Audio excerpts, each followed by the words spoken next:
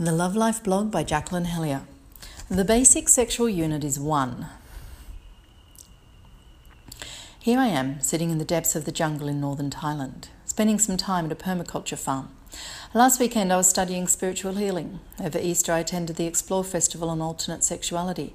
3 quite different experiences, but all united: the sexuality, the spirituality, and the connection to the environment. Well, what unites them? You. One. The individual. The individual is the basic unit, and it is only through you that change happens or doesn't. It's up to the individual to find their spiritual connection, their connection to the environment, and their connection to their sexuality. The basic sexual unit is one. You'd hardly think so, given our society's obsession with couples. Not that I have anything against couples. Pair bonding is a normal human activity, and it is the social norm. The problem, though, is twofold. The first is that people feel they need to be in a couple to feel complete. This places enormous pressure on the other to live up to this expectation. A famous archbishop even said, one of the problems with modern couples is that they expect the other to be everything to them. This is simply not possible, totally unfair, and one of the reasons why so many relationships are dysfunctional. The expectation of your partner to complete you also removes the responsibility of the individual to develop their own personal self-awareness and growth. It's so much easier to expect the other person to fill your deficiencies rather than work on them yourself. And then you've got someone to blame for what you lack in yourself.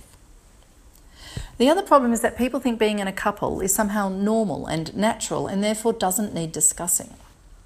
It absolutely needs discussing. Everyone's idea of what constitutes being in a couple is different. We all have different boundaries and expectations, some culturally defined, others personal, and these change over time. You need to come back to yourself first. What do you want? What do you need? What are your expectations, hopes, fears regarding your partner? Once you're clear about this, you then need to be able to share these openly and honestly, without fear of rejection, without judgment of their input. Only then can the two of you create your own individual relationship, one that is unique to you, and one that continually changes and evolves over time. Think of yourself as a circle, and your partner as a circle. How big is the overlap, and what does it cover? What only happens within the overlap, and what is yours alone? There'll be many other overlapping circles too: work, children, friends, activities, some of which overlap with just your circle, and some which overlap both of your circles. Try drawing this for yourself, then compare with your partner. Use this as an exercise to understand yourselves and each other more.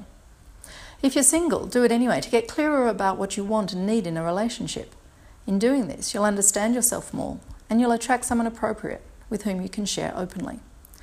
2 whole people who come together in realness and with individuality, it's a beautiful thing.